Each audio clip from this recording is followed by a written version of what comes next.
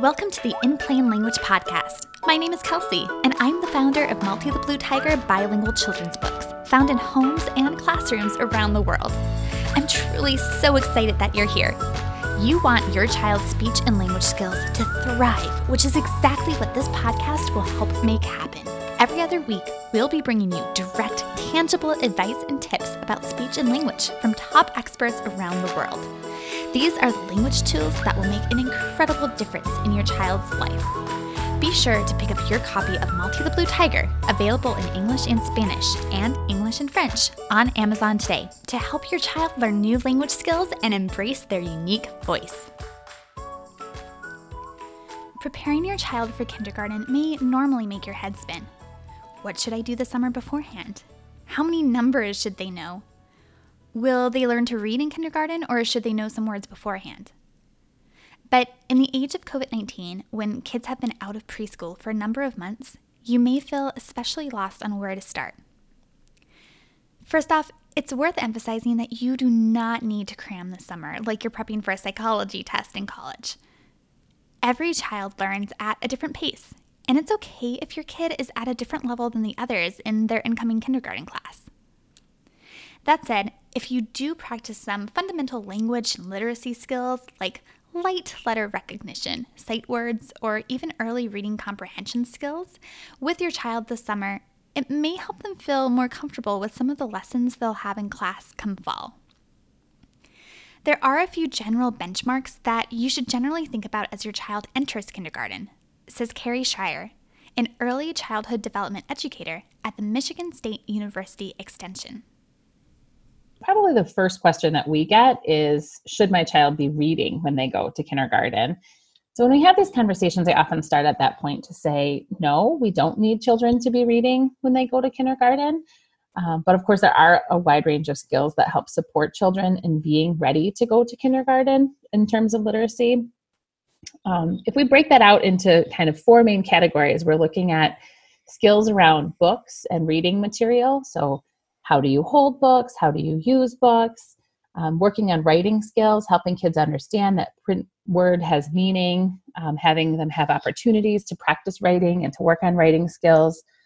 To begin learning their letters and letter sounds. So research tells us that children should know about 18 uppercase and 15 lowercase letters by the end of preschool or the start of kindergarten. That's kind of the benchmark that we're shooting for. And then, of course, working on spoken language, which parents don't always remember, we don't always remember, connects to literacy. So it's important that kids can speak clearly, can have complex conversations, can recount the things that have happened in the past or talk about things that they're looking forward to in the future. So all of those things kind of fit together in terms of literacy and school as it relates to school readiness. For a 5-year-old, more complex conversations may simply mean they have the chance to elaborate or expand upon a certain topic that you ask them about. So thinking more about extended conversation, these are things like talking to kids, the use of open-ended questions in talking with kids, so offering them the opportunity to elaborate on something. So let's say the child says to you, this peach is fuzzy. You can say something like, what else do you notice about that peach? And give them the opportunity to talk more about that. It also really moves into that longer talks and narration and explanations of things within the context of what they're doing. So asking kids, what is it that you're playing with your dolls? And giving them the opportunity to talk more about the game that they're playing, what the rules are of those games, what's happening in those games. And then also things like complex conversations about things that have happened in the past and things you're looking forward to. So do you remember when we went to that birthday party this winter? What was the most fun you had at that birthday party? It's really having those kind of complex conversations that encompass many parts of the discussion. So more than saying, what are you playing with the dolls? Oh, we're playing dinner. You want to elaborate that and help support them in kind of thinking more broadly about those conversations and those experiences that they're engaging in. So how can you get started right now? There are 10 key strategies that Schreier recommends for preparing your child for kindergarten, all while keeping learning fun, exciting, and a source of joy for your child. Yeah, so here in Michigan, we've identified 10 key instructional practices for our pre-kindergarten children around literacy.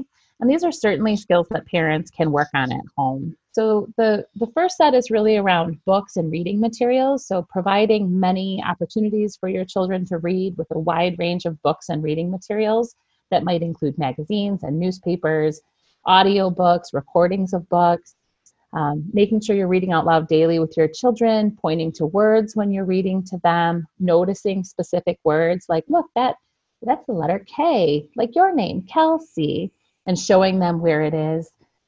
Focusing on vocabulary and comprehension when you're reading books. So, you might have heard that character in the book say she was thrilled. What does thrilled mean? So helping them kind of think through what they're seeing happen in the books in front of them. The next step that we look at is around writing skills. So having lots of reading and writing materials available for kids in your home and encouraging their use in dramatic play and pretend play experiences.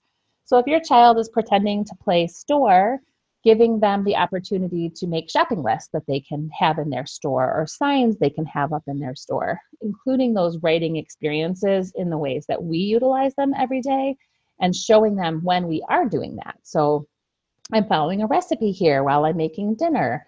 Do you want to help me look at the recipe? Helping them see all of the ways that we use language and literacy in our lives is important.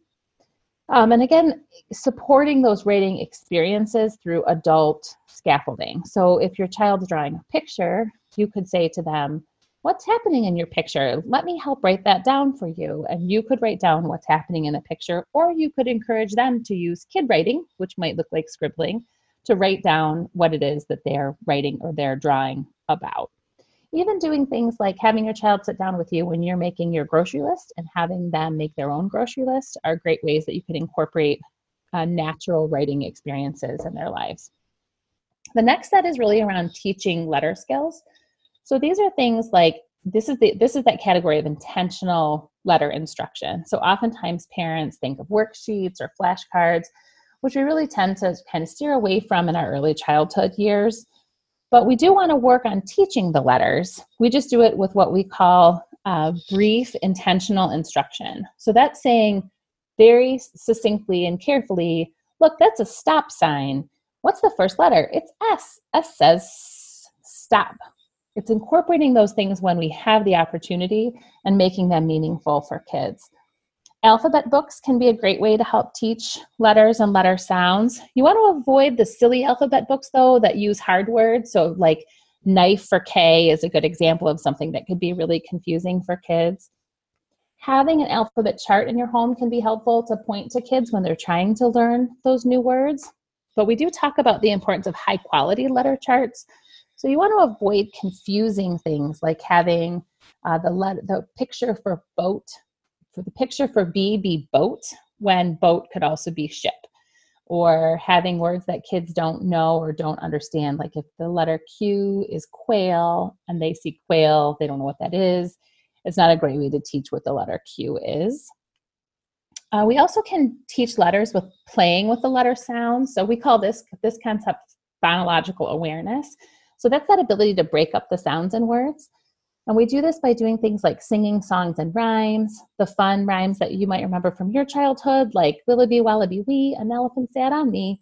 Willoughby Wallaby Welsie, an elephant sat on Kelsey. So taking the time to play with those sort of letter sounds, songs like Down by the Bay, Apples and Bananas, any of those rhymes that help kids practice listening to the way words sound. It's okay if the rhymes don't make sense. If they're made up, that's fine. But it's teaching that concept of playing with and identifying letter sounds. And then the next section that we talk about in our key instructional practices is around spoken language. So this is that concept of extending conversations, doing what we call serve and return interactions. So when you talk to a child and they talk back to you, so it's a back and forth conversation. And then supporting that complex conversations with children around the things that they're doing, what they remember, what they're looking forward to in the future. I would say that probably the most common unnecessary thing, or the most common thing parents don't need to stress too much about, is teaching letters through things like flashcards and worksheets. We really encourage letter instruction to be meaningful in the context of children's lives, helping them find letters in books and in the world around them. You can work on letter instruction and how to make letters and doing things like writing in shaving cream or putting sand in a tray and having kids write in the sand, going to the beach this summer and writing letters in the sand with sticks. But we really want to steer clear from having kids really sit down with worksheets or flashcards. It's not developmentally appropriate and isn't really shown to help improve children's long-term knowledge of these skills. However, if your child has been watching Frozen for the past 4 months, it's normal to wonder if they've fallen a little behind in their learning or if there are signs of difficulties that may need insight from a professional like your pediatrician. Keep in mind that there is a large range of what's considered normal developmentally for kids entering kindergarten. I've been encouraging the parents that I talk with to really focus on reading with their children, to make sure that you're incorporating reading time in your day. If you're reading to your kids are seeing you read, if they're recognizing the importance of written language, spoken language, they're beginning to write, they're probably going to be fine when they head to kindergarten. The bigger issues we think about readiness or what might flag some sort of a concern with a pediatrician in kindergarten still tend to be more developmental. A child who can't be heard, whose language is not understandable by somebody outside of the home, might be a cause for concern, for instance, for a speech and language consultation. But there really is a very wide range of normal for kids entering kindergarten. We don't tend to flag kids with delays around reading or writing skills until maybe first grade. So most kids should be okay, even if they've spent a lot of time watching Frozen. In fact, to Schreier's point, at the end of the day, the most impactful thing you can do is quite simple. Just pick up a book and start reading. Read every day, whenever you can, with your child, and they'll naturally develop the skills that they need to thrive in kindergarten. As I've been talking with parents again, the number one thing that we are encouraging parents to do is to just focus on reading, and your kids will be okay. I know that as a parent, I know this has been a hard and stressful time. Many of us feel like our kids are behind on skills and are missing out on important experiences. And while that's certainly true that they're missing out on important experiences, especially for our pre-kindergarten kids, as long as we're really focusing on helping them love learning, having access to books and writing materials, we can still get them ready to go to kindergarten, ready to learn when they walk in the door. Hey, multi-friends, I hope you've enjoyed this episode of the In Plain Language podcast. I want to support your family's language and literacy goals, so be sure to visit multithebluetiger.com for more free resources, plus bilingual books and audiobooks that will hook your kids on language. If you love Amazon as much as I do, you can also find our books there. Happy reading!